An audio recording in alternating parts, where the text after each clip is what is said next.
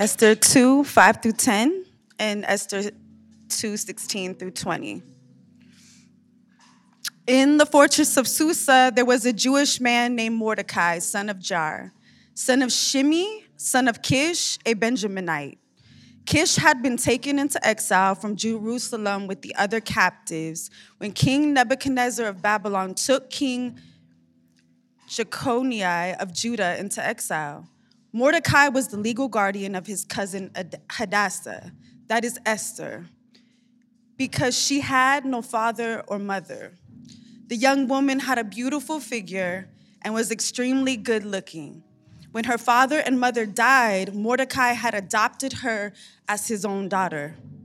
When the king's command and edict became public knowledge, and when many young women were gathered at the fortress of Susa under Haggai's supervision, Esther was taken to the palace, into the supervision of Haggai, keeper of the women. The young women pleased him and gained his favor so that he accelerated the process of the beauty treatments and the special diet that she had received. He assigned 7 hand-picked female servants to her from the palace and transferred her and her servants to the harem's best quarters. Esther did not reveal her ethnicity or her family background because Mordecai had ordered her not to make them known.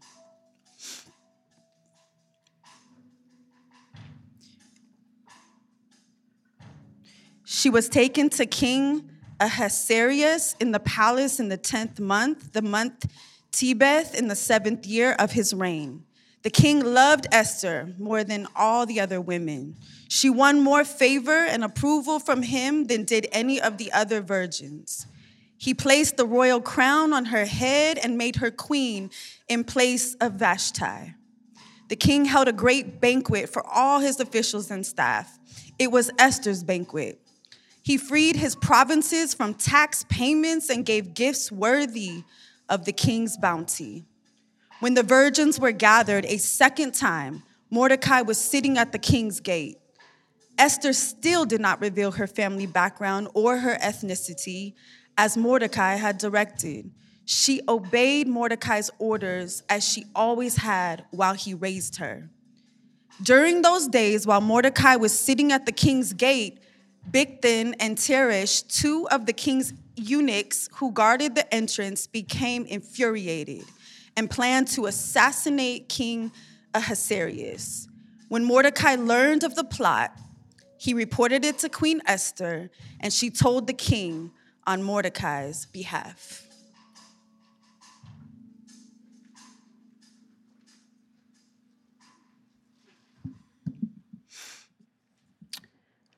When the report was investigated and verified, both men were hanged on the gallows. This event was recorded in the historical record in the king's presence. Amen, amen. You may be seated. Amen. How you guys doing today? You good? Good. I don't know how many of you guys have been here for a while, but if you have, throughout the month of August, we always take a month off and we stop and we do our DNA series. And in our DNA, we basically talk about this concept of who we are and where we're going, as a church. And so here, we're about to begin a new series, and we're going to be kicking off the series of Esther. We named the series Living in the Tension. And in the subtitle in there is basically courageous conversations or courageous choices in a world of uncertainty. Courageous choices in a world of uncertainty. Let me ask you a question. How many of you guys have ever been in a sermon series on the book of Esther? All right. So we have a few people that have done a sermon series on the book of Esther.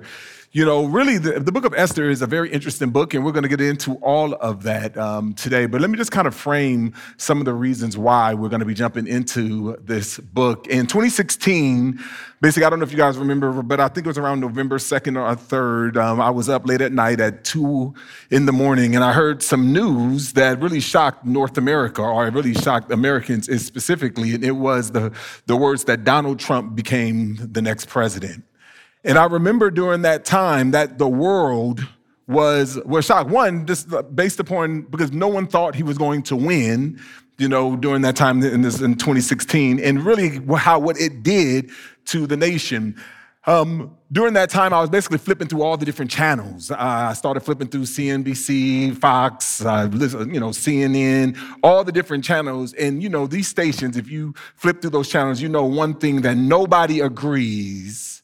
None of those stations agree with anything. It could be the same fact, the same issue, but nobody is agreeing. They're all looking at it from a very different perspective. But on that night, what was very interesting is that during the time in the place where there was nobody in agreement, there was one agreement.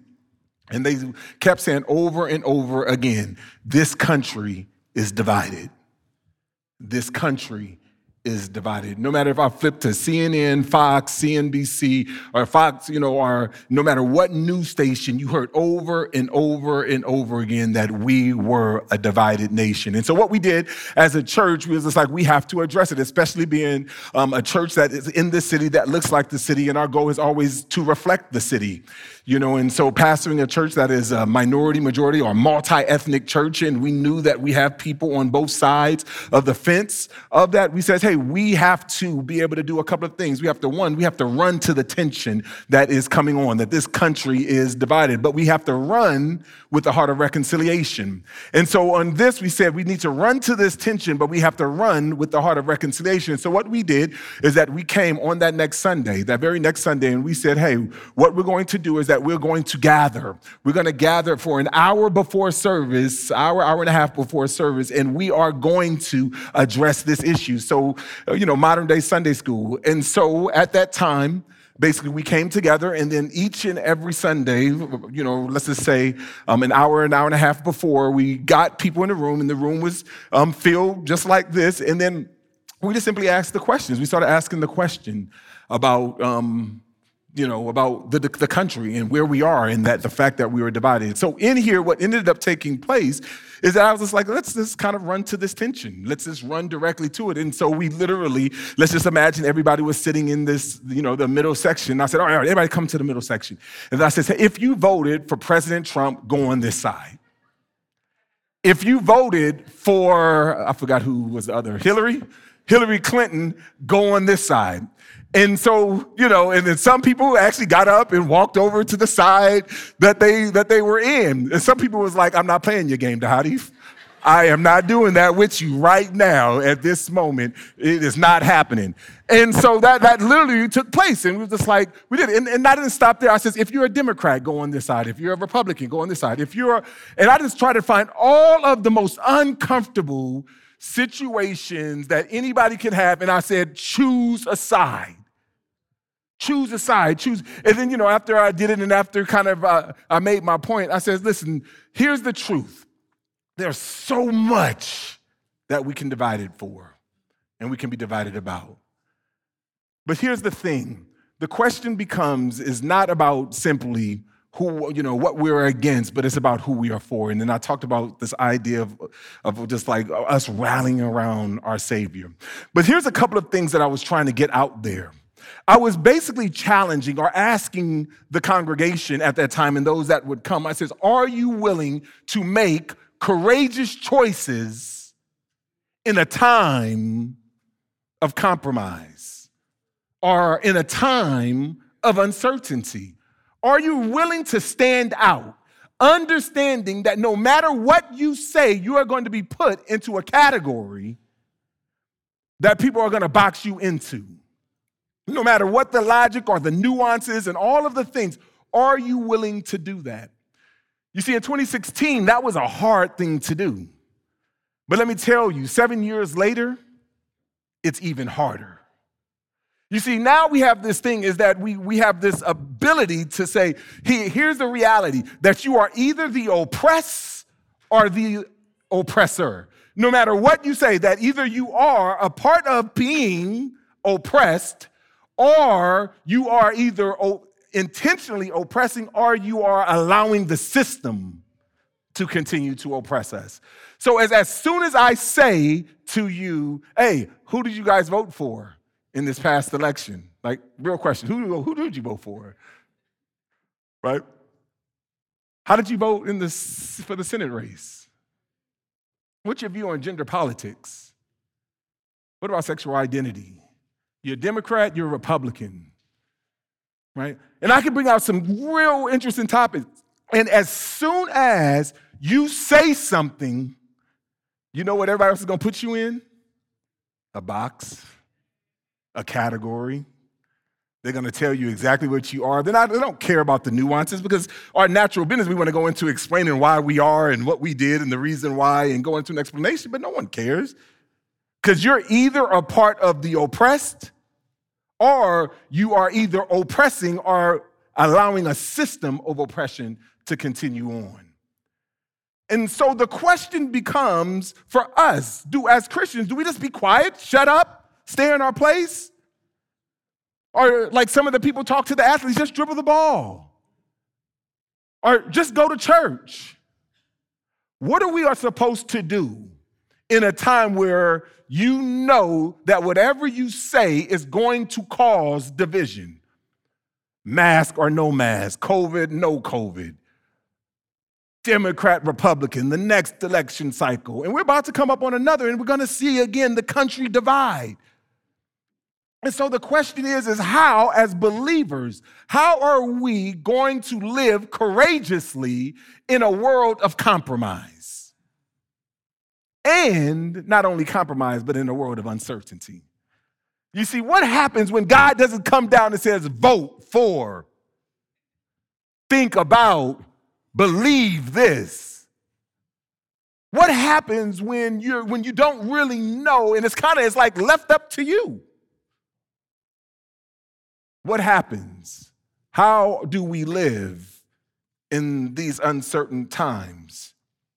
How do we go about it? You see, one of the things that we were trying to do is are we going to live courageously in that? But here's the thing that one of the statements that Angie and I and our family, we live by on a consistent basis. And what I really wanted to get out more than even getting out what you voted for, we wanted you to recognize a couple of things. Number one is that simply people are people. And then the second truth is that everybody has a story. People are people, and everybody has a story. And here's the thing. When you recognize that people are people and everybody has a story, then you come to the conclusion of this. You recognize that context matters. Context matters. He's like, well, what do you mean, Dhati? We all understand the concept of, I've heard the phrase, don't judge a book by its what? Cover. We recognize that, we know that, but here's how it is ultimately fleshed out for many of us. Let's just say all of us, most of us are of driving age, right? And we all drive and do different things. Now, when someone cuts you off, what happens? Like you get mad, you get rage. Like there were some words that I wanted to say, but I was just like, yes, I know we are in church, right? And there's words that you would want to say and things, and you're just like, there is no mercy. You're an idiot. Why in the world did you cut me off and all, right? But however, when you cut someone off, you're like, oh, it was a bad day with the kids. I'm sorry, I'm in a hurry. Like, there's all type of things in context that you want them to understand so that you can understand why you cut them off, right? You see, when others do things to you, they're jerks. But when you do things to others, you want people to understand the context. And so what we basically understand is that two things, that people are people. Everybody has been created in the image of God. Everybody is created in the image of God. Mr. Rogers basically said it this way. He says, there isn't anyone you can't learn from once you've heard their story. Once you've heard their story. Andrew Stanton, basically, he's the writer of the book Finding Nemo, or not the book, the story. The movie Finding Nemo, just keep swimming, just keep, right? He says, in hearing the stories of others allows us to experience our similarities and differences, whether they're real or imagined. There's this something about story. There's something about context. There's this something that has. And so what we're ultimately doing is that when people live courageously, or when you live courageously, you hope and you desire and you want for people to discern your actions, but you want them to discern them with empathy. Understand, I'm not a bad person. Understand the context of what's going on. And this is the reason the Bible tells us to treat others in the same way you want to be treated. So really what we're going to do throughout, we're going to walk through the book of Esther. And the book of Esther is going to give us a picture about a couple of people that God raises up to give courageous choices in a time or in a world of tremendous compromise, in a time of uncertainty. And the question becomes is how do we navigate through these times or through these seasons? Again, we've already read the text, but if you have it, let's turn your Bible to Esther, and we're going to be looking at Esther chapter 2. Esther chapter 2, and we're going to, throughout the time, we've already read chapter 2, 5 through 10, and 16 through 23, right? We were thinking about, okay, do we read all 2 chapters? But we decided not to do that, and so we just gave these sections. But we want you to go back, and we want you to read the first 2 chapters of Esther, because this is the beginning of our story. This is the beginning of our story on the book of Esther.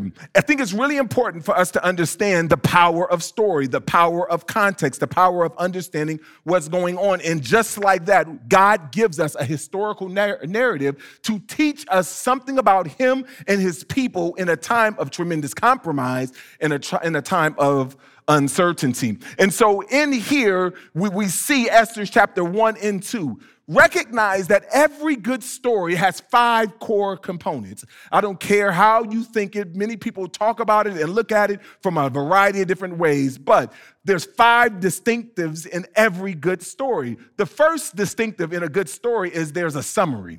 There's a summary in every story that basically lays the context, the foundation. It lays like what's going on in the world. But after the foundation has been laid, we kind of like, we know that we're in a far, far distant galaxy, you know. Then the second thing is that there is a crisis that comes. So that as soon as you introduce kind of what's going on, the thing is that there's a problem.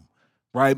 There's a problem that's in this story that needs to be overcome, that is challenging. That story, that's the point where it's drawing you in, that you recognize that, man, Liam Neeson's daughter has been taken for the 100th time, right?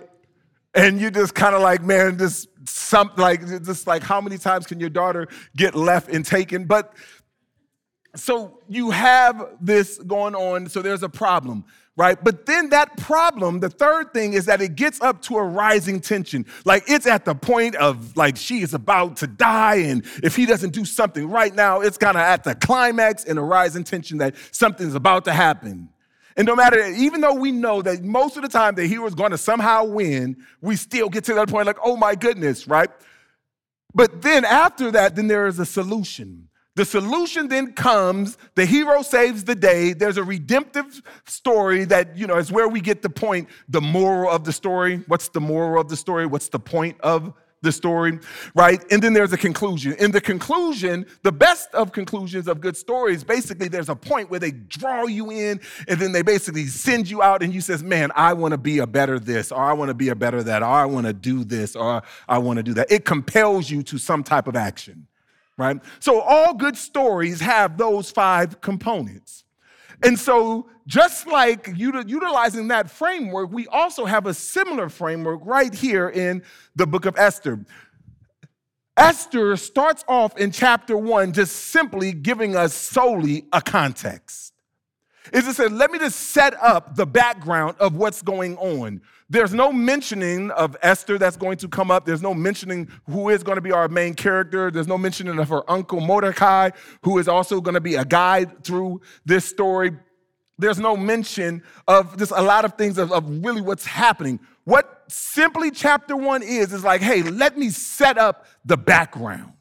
Let me set up what's going on in this story. So that by the time that you get to 2:5, where we read, just go back up one verse there, and it says, it starts off in 2:4, where it says, the young woman who pleases the king will become queen instead of Vashti. The suggestion pleased the king, and he did accordingly. How in the world do we get to this point where this, Vashti, who was the former queen, is no longer queen, and now the king is ready to choose a new bride? How do we get to that point? So earlier in the passage, basically one of the things that you see in 1 and 4, it says that King Ahasuerus basically threw this big party. He starts off, here it is a young king who's just 3 years into his term. He's just like trying to show his moxie, what he has, and he's basically throwing a 6-month party. Seriously, 6 months. He throws this 6-month party, basically trying, and the reason and the purpose of this party, basically in verse 4 of chapter 1 says, is so that he can show off his magnificent splendor of his greatness. Just so he can just show about, man, how much he's flexing, how much he got, how much he has. And so for 6 months, he's just sending through all this, showing all of his wealth. Right? Showing all of his authority, showing all of what he has, and just kind of he gathers all of the kind of the officials, all of the people. Now, here we have, this is a man that you would think that would have some security, because here he is, that he's going through and talking about all of these things, but he was just like, he talked about a man who ruled 127 provinces. From India all the way to Kush. He was ruling all of these things. He had the largest empire, the largest thing. But again, his father, King Darius, just died. His father was defeated in a battle by the Greeks. And here he is now, young in his career. He's trying to show off how good he is, how much power he has, how much wealth he obtains. But not only does he show off his wealth, he was just like, man, not only do I have wealth, not only do I got power, but I got women as well. And he says, and he talks about all the different concubines that he has and that we're going to see throughout this text. But then he comes to the point where he says, and let me just show you the most beautiful of them all, Vashti. I'm going to call Vashti in. And so, but at the same time, Vashti is basically throwing her own party. The text doesn't let us know the reason why, but he goes and he sends for Vashti to come in, and then Vashti's like, nah, I'm not coming. And so that pisses the king off. Can I use piss? It makes him mad, right? And he's going through this, and so he's just like, man, what am I going to do? Because I'm trying to floss. I'm trying to show all of my power, all of my wealth, all of my women, and she's showing me up. So what does she do? He calls the people. He says, all the people, all the clothes, come in. I want to talk to you guys about something. What do I need to do? All the people's like, I'm vexed too, because listen, if you can't control your woman, that's going to be a problem for us all. So we got to do this because we got to make sure something happens, because if something doesn't happen, we all going to have problems in the home. So, hey, you got to make it happen, Captain. Right? And so he's basically going through this, and he says, all right, listen, you're no longer queen. I'm mad, and that's it. And it's done. He eliminates Vashti. Now, chapter 2, basically he says, in chapter 2:1, it says the king calmed down. He was just like, man, I was in my emotions when all of that happened. And, and even though I can get all the women and all the stuff that I want, but I had a little sensitive spot for Vashti. And now I'm all alone, and I don't know what's going to happen. And so what happens is that his wise men comes in and is like, hey, man, here's what we're going to do. Let's just go gather all the different virgins across the countries, all the different 127 different countries that you have. Let's bring them all together. Let's go take them, right? Not by choice. Let's go take them, bring them here, and let's just parade them one by one by one by one. And it's like, and you just go each and every night. You have a different one, different, and those that you like, you keep, and those that you don't have to. Why don't we just do that? He was like, that's a good idea. Let's do it. And now we get to 2:4. And in 2:4, that's where we get the context of what was being said. It says, then the young woman who pleases the king will become queen instead of Vashti. This suggestion pleased the king, and he did accordingly. So, we got to recognize context matters. We got to understand that here, the king, the most powerful man, who is called Ahasuerus, who's trying to show off his might, show off his women, show off his wealth. He is the guy, and he's like caught up right now. And by the way, side note, how many of you guys seen the movie 300? Y'all seen the movie 300? No? Okay, stop. We got to watch 300. And then we got to, right? Anyway, the movie 300, King Ahasuerus is basically Xerxes. It's the same person, right? He is the king. King Darius, his previous, was defeated by the 300, the Greek soldier, Sparta, right? Those 300, those Spartans were dead. And so Xerxes basically mounts up all of his army, all of his power, and he goes back, and guess what happens to him? He loses as well. Even though he defeats them, he ends up losing the war. And that's where we get the amount of 300. And so all of what's going on right now, so he's trying to prove, I'm a man's man. I'm a man. And so all of this is going on during his first 5 years. And so now he's like, bring up all the women from all the places and come, and I'm going to choose. Right? So this is all taking place right here in the context. And so my first question could be is like, as if you were one of the people that was summoned, what would you do?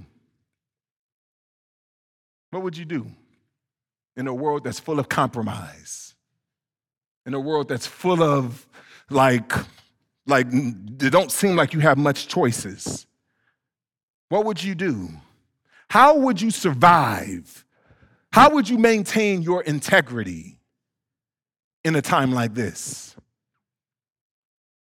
You see, oftentimes we try to undersell things, but many of us, we live in a world that is full of compromise.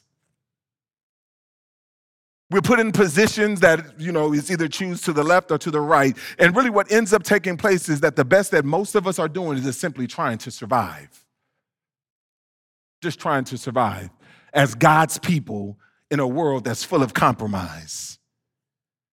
You see, and this is the reason why when we understand that people are people and everybody has a story, that what Esther will want you to know as you're reading the stories is like, don't be so quick to judge me as we walk through this story. Don't be so quick to judge my uncle. Don't be so quick to do things because, see, there's a story behind all of this. There's a reason why I did the things that I did. Right? There's a reason why so that things that happened, right? And so we recognize, he says, because she's wanting us to understand that people are people. We all have a story. We all have a story. And so what we see is throughout all of this taking place, we see God kind of at act. Because not only do you see what's going on, that every story has a summary, a tension, a crisis, a rising tension, a resolution, a conflict. But also every story, according to, I forgot the guy's name, put it up on the screen. According to Donald Miller, he talks about kind of every story has a hero, right? And when you look at the hero, every story introduces a hero, and that character encounters that problem, that they wrestle with whatever that tension is. And in there, that problem is manifesting itself both externally, but it's also manifesting itself internally. And then there's also a philosophical tension that's going on ultimately in the story. That hero in that time, in their weak moment, basically meets a guide. And then that guide helps them and gives them a plan, right? A plan of action. Here's how you overcome. And in that plan, they call a person to action, right? They call a person to action.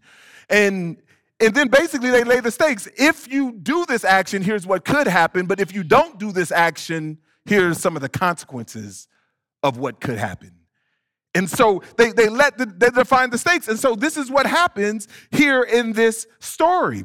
So overall, we shift from chapter 1, which is focusing in on the context of King Ahasuerus and or Xerxes. They shift from kind of what's going on to now they introduce Esther. And in chapter 2, verse 4, it talks about, or 5, it brings in Esther. And Esther comes into this place, and it says that in the fortress of Susa, there was a Jewish man named Mordecai. And then it goes through Mordecai's example. And basically what he's trying to say in that time is that Mordecai came from a line of aristocrats, the high Jews. That if you recognize that this word Susa is the same place that Daniel was buried. So it's bringing you back to, if you go back to Daniel, the book of Daniel, where you had Daniel, Meshach, Shadrach, and Abednego, right? That these people who were kind of standing firm in the midst, that same place, Susa, that he had dreams and visions of, that is now we are here. We're in this place, and then now we are in that same place, but this happens to be the place where the King Xerxes, basically had his throne. And so he went through all of that, and so they were aristocrats. That's an important factor to know, because if you were a Jew during this time, you would say it shows you right, because guess what? The king already made the decree that all the Jews that were in exile could go home. All of the Jews. So going back to a little history, God raised up many prophets. It says during the times of the kingdom era, there was a saying, listen, he actually raised up multiple prophets, over 12 different prophets. He says, hey, repent or God's going to judge you. Repent or God's going to judge you. Repent or God's going to judge you. Guess what? The nation does not repent. God judges them. God raises up Babylon. Babylon takes them into captivity, and they remove them off the land, and they are under dominion. They are under captivity. For 70 years, God prophesies to Daniel and says, for 70 years, they will be enslaved. And after 7 years, I'm going to raise up something. We're going to send them back. So that first group that we see being sent back in Ezra, the first 6 chapters, Ezra leads the first group, all right, or the second group, and they lead the people back. And so most of the Jews are back. But guess who didn't go? The people who felt a little comfortable. It's like, hey, this is kind of a good thing here. The people who had like, I don't know, it ain't going to be better for me back in Jerusalem. It's going to be a little worse. I kind of like my position. I kind of like my standings. And so what we have is a group of people, post-exilic Jews, who decided not to obey God's conviction or God's word to stay and to go back to Jerusalem, but instead they decided to settle. They decided to stay because it was really comfortable here. I really like it here. And so most of the Jews who were kind of the aristocrats were there. And so this is what we see. Right? So he lets him out. He says, man, this is a guy of wealth. Mordecai ended up becoming the legal guardian of Hadassah, his cousin, basically is known as Esther.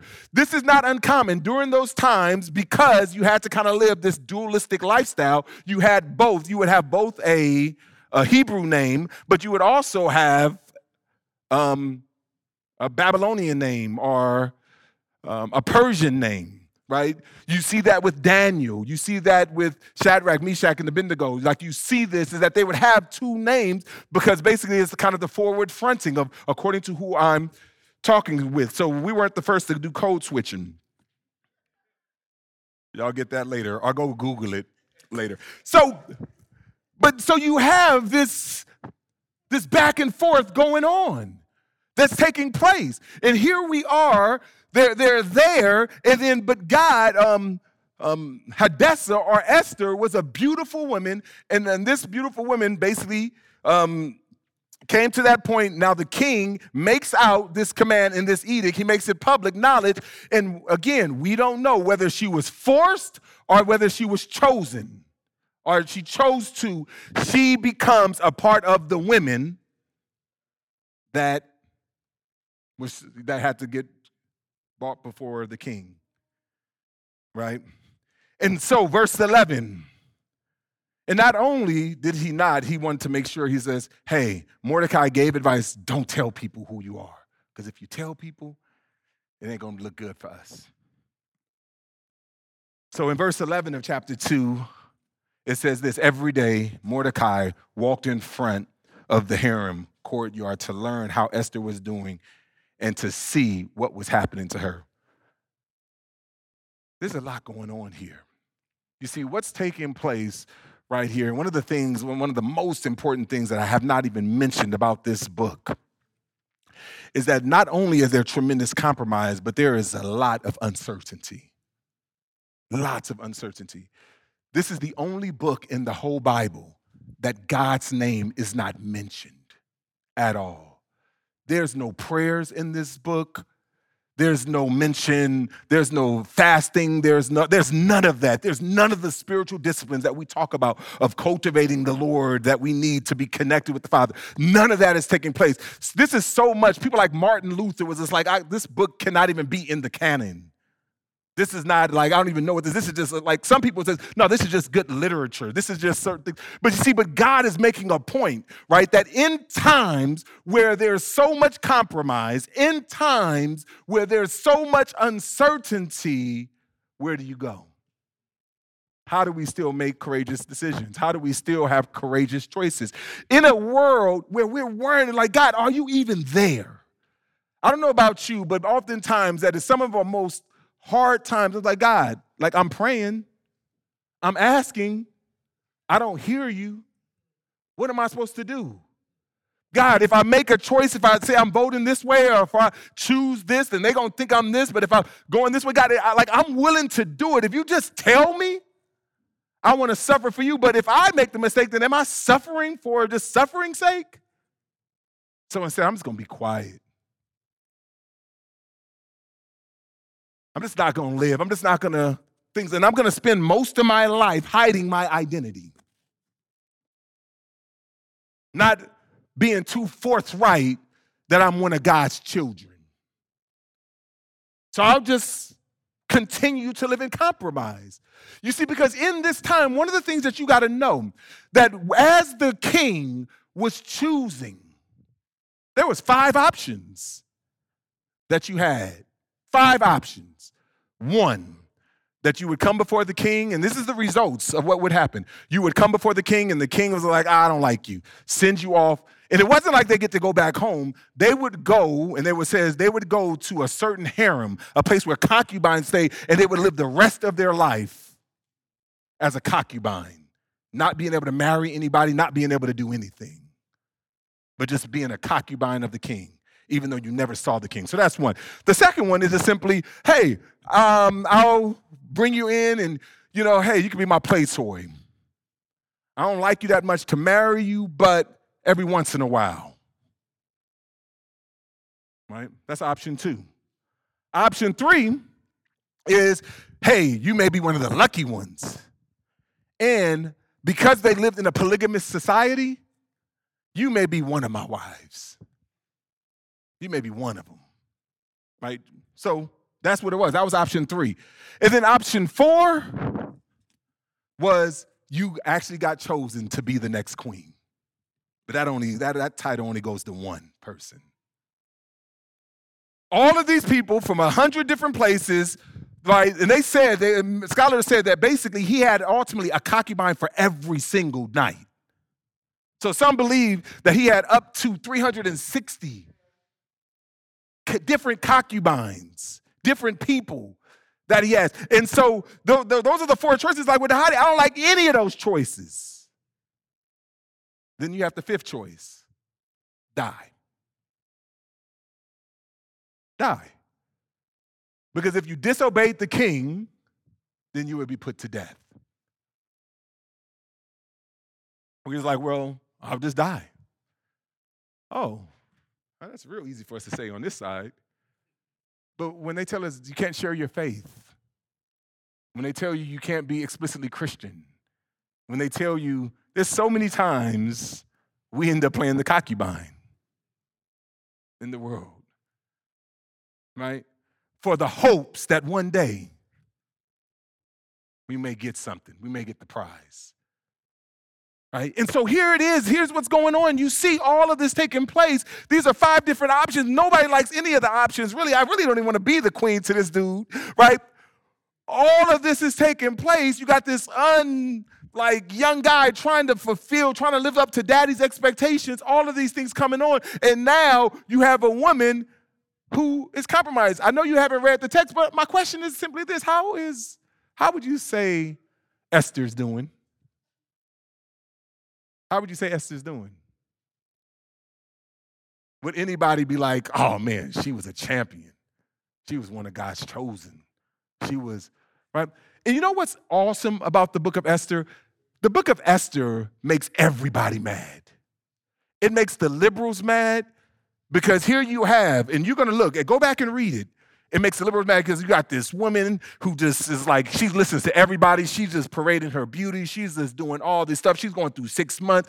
She's just listening to everything her uncle or her cousin Mordecai says, she just does. Like, man, she is setting women back. Right? So people, they don't like them. So the feminists, they don't like them.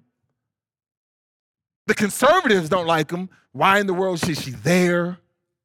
She's supposed to be back in Jerusalem. Man, and by the way, again, we didn't read the text, but if you read the text, not only did they concubines come, but he needed to test out the goods. So he would spend the night with them. He would spend the night. So she's compromised. She's doing all of it. Like, remember, why don't she stand up like Daniel, Shadrach, and Abednego, who says, if we die, we die. Right? Why is she succumbing to the compromise of the world? So the super conservatives don't like her. The liberals don't like her. But you know what all she's doing? She's surviving. She's surviving. That's what she's doing. Right? She's making a courageous choice in a world that's full of compromise. She's wanting, I'm assuming maybe, like, God, are you there? Are you going to give me something? Tell me how to navigate this. But God, you're not even speaking. You didn't say anything to me, right? And so what we've seen in the past is that God, like with the boys, he would swoop in and like the fire was burning, but they didn't get it. It's like, oh, they're not burning because God is in there in the midst of them. Or he's like Daniel in the lion's den and he's jumping in and like he's like the lion is there, but nothing happens to him. Like that's kind of the story that we have. But what happens when we feel like God isn't there?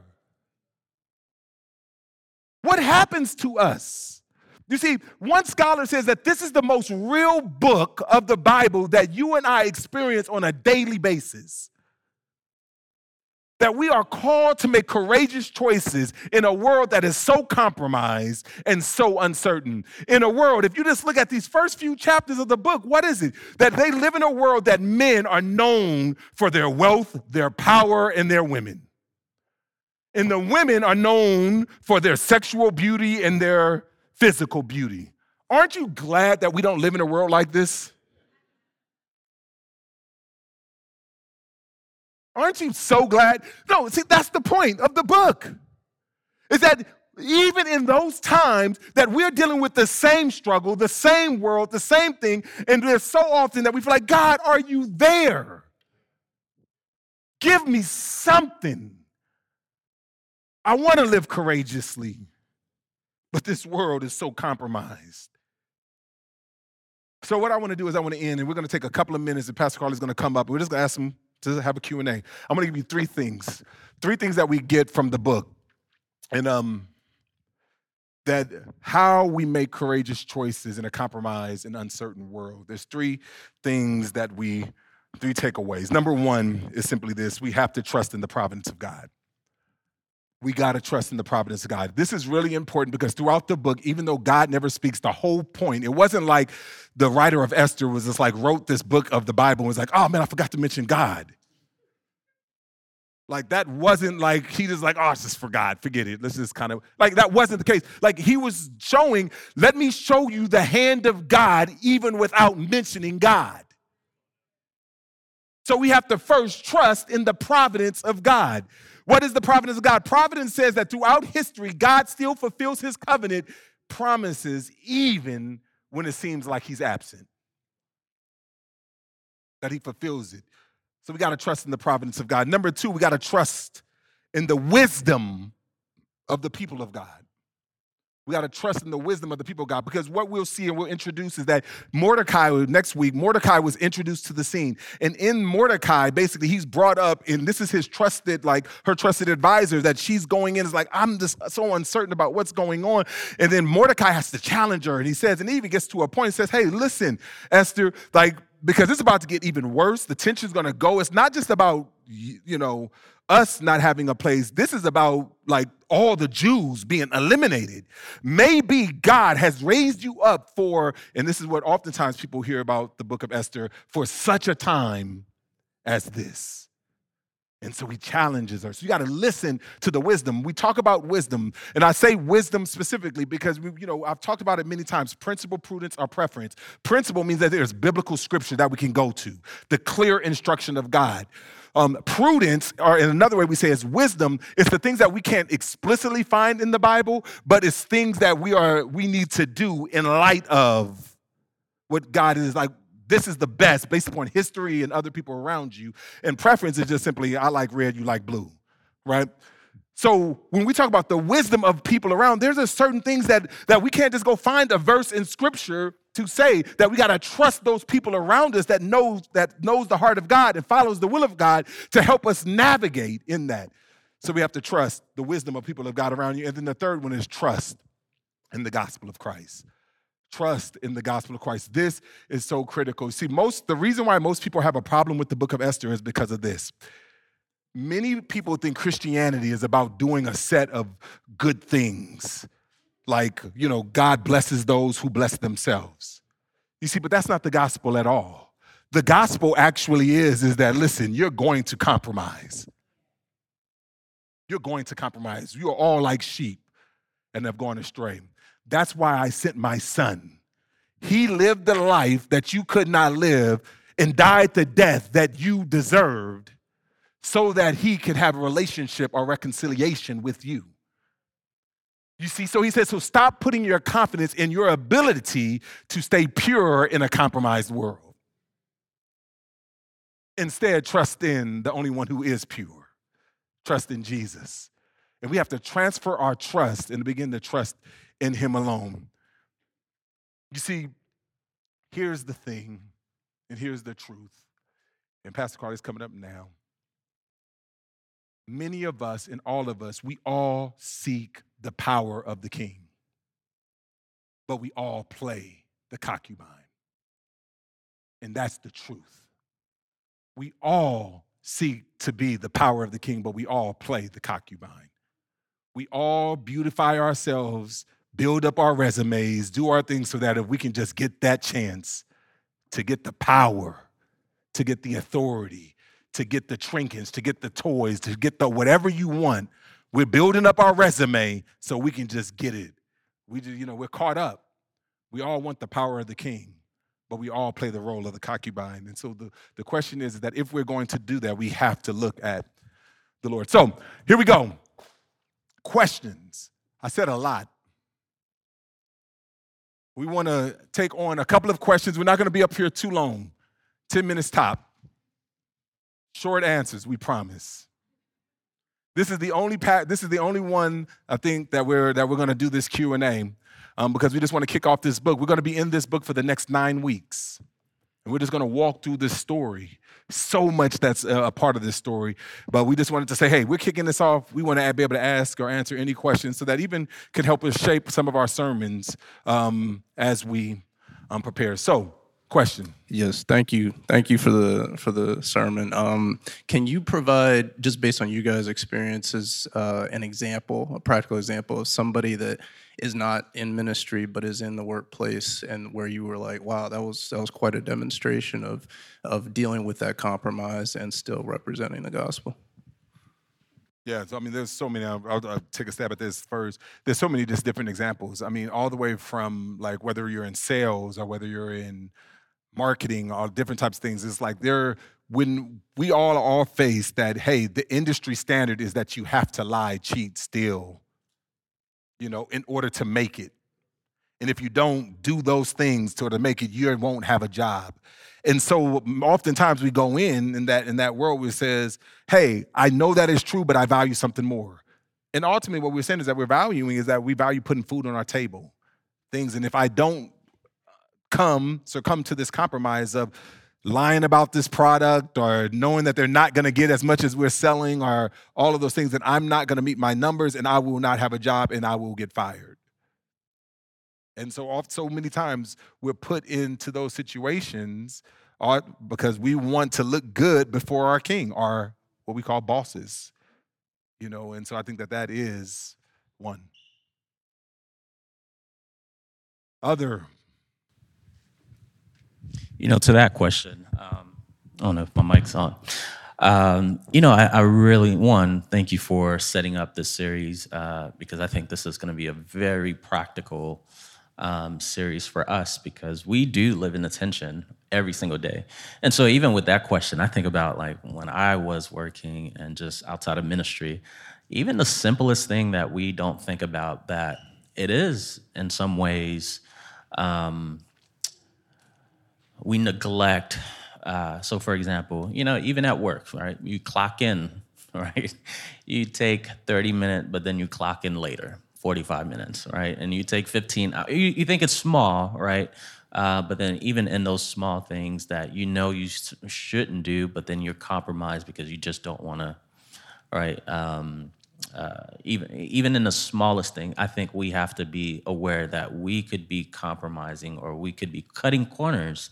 And so I think this book helps us see how we can walk in a way that honors the Lord, even when it seems trivial, or even when it seems difficult. Yeah, because there's two things that we all recognize, period. Two great needs that we all have is the need to belong and matter, right? So sometimes it's not even about a paycheck, but it's simply I need to belong and I need to matter to someone or something. And what oftentimes, and Chip Dodd used to always say, is that people will continue to do the things that harm them even if you don't put a replacement. So I can tell you over and over again that McDonald's is going to kill you if you keep eating that. But I'm going to keep eating McDonald's until you put a replacement that is affordable and accessible to me. And I think that is some of the thing is that we end up finding ourselves. That's like the desire to belong and matter in terms of compromise is the reason why we stay in gangs, even though we're convicted. The reason why we do things because we know that I need to belong and matter. It's the greatest need. And I think that is one of the problems that we have in the church, because this is the ultimate place where you can both belong and matter. But we're too busy fighting over carpet and, worship songs and preferences, right? And so this is the reason why we talk about what are the principles that we ought to die on instead of kind of some of those preferences that we have. But so many different things that we have. I mean, like I tried to explain at the very beginning, there's so much that I see as believers that we're compromising on over and over and over again, right? That are clear in scriptures, but we're not something to say, because as soon as you say something, you will be called, oh, you're a part of the oppressor, right? So. I'm new. This is my first time. Thank you for the message. It was very enlightening. Can you talk a little bit about the part of the passage where Esther decides to hide her identity? And it kind of made me think about other stories where people needed to hide their identity in order to kind of, I guess, avoid consequences or things of that nature, and how that's not is it a lie of omission? And I guess the application for me is like in our workplaces or like in our daily lives, how does that apply to us as Christians if we feel that we are in danger if we share our identity? Well, I think that is a powerful question. And the point that Esther and the point that we see right now is this is not a message. So go and be bold for Jesus. That's the whole point. And that's why so many people are frustrated with this book, right? Because this is so much compromise. So that is a level of compromise. The fact that you're hiding our identity, right? And the fact that, hey, guess what? God may be okay with you hiding your identity as a Christian on your job. I don't know if you've ever heard that from a pulpit, right? No, listen. And again, the book is not saying go out and hide your identity. But sometimes when you're in survival, you do what's best. At least what you think is best. And guess what? Somehow, God is still able to accomplish his purposes. You see, because there's too often that we have these pull up yourself by your bootstrap messages. Go harder, go faster, go be bolder, and all that. And we have a person who is living in a compromised world and is telling the truth about what's going on, right? And so I would, of course, say, if you can, speak out, be bold, be a witness for Jesus. But sometimes that's not the case. And, the book doesn't really answer whether or not, like, God saw this as a sin, that she hid her identity, or God commended her for doing it. And so I think that's kind of like the book of Job. At the end, you read the book, and you're like, Job never got an answer. I think the same way with this book. I think what God shows us in this book is we live in a broken world, and then he doesn't expect for us to live through this broken world in perfection, right? And I'm trying to hold back. You can go back, and it's not like you have the story. You can go read the story. But God does something where he brings it to a point where it actually becomes a redemptive story. A really redemptive part of it. It's like he can redeem go read ahead. Even, like you said, he can redeem even the brokenness. And I think that's what I love so much about this book is that we can look at all of our brokenness and we see redemptive elements in it. Yes. And so there's nothing about Esther's brokenness, Mordecai's brokenness, all the things that perceived to be things that you shouldn't do as a Christian. But we see how God worked all those things for his glory. So there's nothing that God can't do to redeem for his glory. So I love it. Yeah. Amen. Hello. Thank you for the word. My name is Adriana. Hi. My question is it wise to call out or bring up tension if I don't have a definitive stance on an issue? And should I be striving to have a definitive stance on difficult issues? That's good. That's good. Man, I feel like when we talk, you were going to bring it out, and I don't know if you intend to bring it out later, because you talked about 3 different things, 3 different ways that we can practically live this out. And I think one of them that you talked about was trusting in God's community, because at times we don't have all the answers. But I think trusting in God's community to help us understand, or trusting in God's community to give us wisdom, right? And so, maybe you could touch that it's right on there. that. Oh. I mean, basically, we talked about the I 3 was walking up. I didn't see it. It's trusting in the providence of God, understanding that if you're not certain about something, don't go start a fight, So trusting in the providence of God, that God is going to accomplish his task, right? But then they talk about trusting the people of God, and that's really what Pastor Carly is talking about, is trusting the people of God, but then also trusting the gospel. And I think, so what I like to talk about when it comes to this, I believe as believers we need to run to the tension, but we have to run with the heart of reconciliation. And I think oftentimes we'll just run to something just to get our opinions out. And I don't think that that's wise. Just to give our opinion. What it ends up producing oftentimes for believers is an anti-vision instead of a vision. We talk about what we're against, but we leave out what we're really for. Yeah. And then, sometimes your silence is the best thing that you can do, and just, again, so many elements in this book, because you see God silent throughout the book, but then at the same time, God is so powerful throughout the book. And so even in those tensions, sometimes your silence could be the most powerful thing that you do have to offer. Yes, and so throughout the book, you're going to see the providence of God. So I teased it today, just talking about God's providence, and you're just going to see it, that theme keep hitting God's activity, even though he's seemingly silent. 2 more, and then we're done. Can you speak to trusting people or trusting wise people in your life, how God revealed that to you? I know that we're speaking to Mordecai in this particular instance. So how did you determine who that wise person was in your life? Well, throughout the scriptures, there just talks about wisdom. This, the beginning of wisdom is the fear of the Lord. Beginning of wisdom, many counselors. You see that all through the Psalms, the Proverbs. You see that theme throughout in here. And I think that, again, it's real easy to kind of bash Esther in this. And many people, it's like, man, I want her to be more like Vashti. Fight the power, fight the man. You know what I'm saying? Like Vashti stood up, right? But, and you saw, but it's just like, but you see kind of that. And so throughout the text, you see this here, this dependence and this trust of those trusted people who are coming. And I am taking a generous understanding of like someone who understands that they serve Yahweh in the kind of general sense, because they do refer to them being Jews multiple times throughout their ethnicity. And part of being a Jew in that time was not just a culture, like an ethnicity, but it was also a cultural, religious. So it's so much that was packed into that. And so it's just like those people that you trust their opinion. And that's why I said wisdom, because it's not necessarily mean that this is the exact way to do it. So it's a difference between principle and prudence, right? Principles are things that we die on those hills because it's clear in Scripture.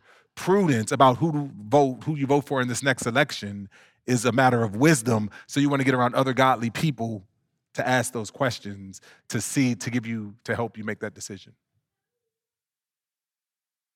Okay. Hey, okay. My question is around dealing with silent seasons. So I guess, like, how do you practically manage dealing with a season where you feel like you're not hearing God's voice? Or alternatively, as if, like, you mentioned Job, like, you never get an answer? Because I think it's much easier to say, like, we see the providence and the hand of God on the season because we're, like, outside looking in. But what does it look like? You have a 10-year, 15-year, potentially, where you feel like you don't hear from God or you may never get an answer. How do you practically manage that?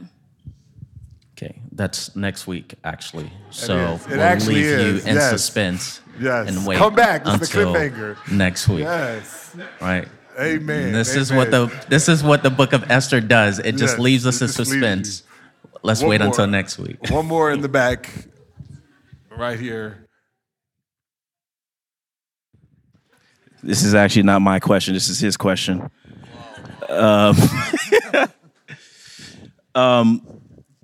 Okay, so you, through Esther, you spoke to what it looks like for someone who is basically completely compromised by the world, right?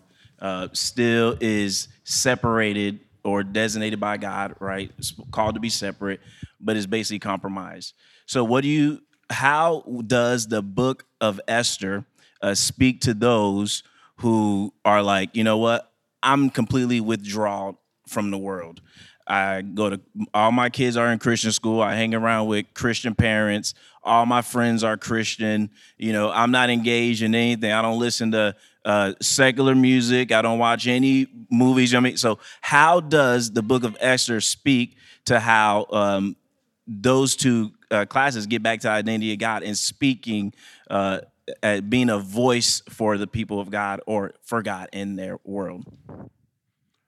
I honestly don't know if you can make that direct application, that it's not necessarily speaking to that factor. I think you can juxtapose kind of like a little bit of what we've done with Esther and like Daniel, people who have chosen to isolate themselves or to still be in it. They're in the world, but to only do the things that are very clear in Scripture. So you have that. And so I don't know if I can give you an explicit answer in the book of Esther how that would do it. You would have to do a lot of spiritual gymnastics to make really that application. I agree. I totally agree. I think in some sense too, what the book also shows us is how God sometimes does place us, and we can't run away from that and hide and create like little silos, right? We just have to embrace the fact that we do live in a broken world, and broken world needs God's light, and we are God's light. And so in some ways,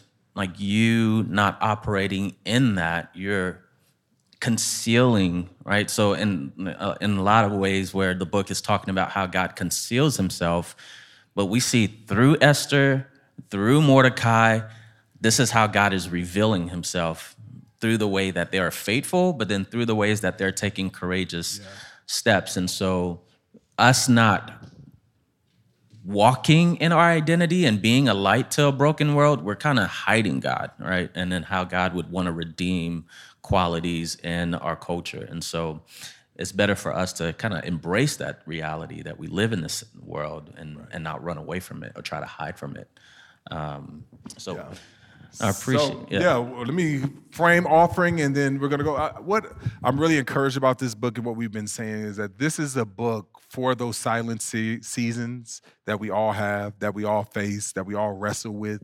And when we're trying to live courageous in a compromised world, when we're certainly uncertain, that's the one thing that we're certain about is our own uncertainty, that like God's hand, and that's what this book is about, is that God's hand is still at work. And oftentimes we don't see it, we don't recognize it, and that's why that first thing is that we have to trust that God is at work, even when we don't see it. And I think that that is really the point that we want you guys to get, is that in this season, in this time where, you know, it seems like God is not at work, that you would trust that he is at work. So let me pray, and we're going to have a time of offering as a sense and as a reminder that he is at work, and that we are giving him his first fruits back to him. Father, we're thankful for this time. Thank you for this offering. We pray, God, that your will would be done on earth as it is in heaven, Lord. Allow this fruit, these seeds that are planted, Lord, produce 100-fold return for your kingdom, for your name's sake. Father, we love you, we bless you, and it's in Jesus' name we pray. Amen and amen. Thanks for worshiping with us. For more information about Blueprint Church, visit us online at blueprintchurch.org. You can also follow us on Facebook, Instagram, and Twitter at Blueprint Church. Have a great week, and we'll see you next Sunday.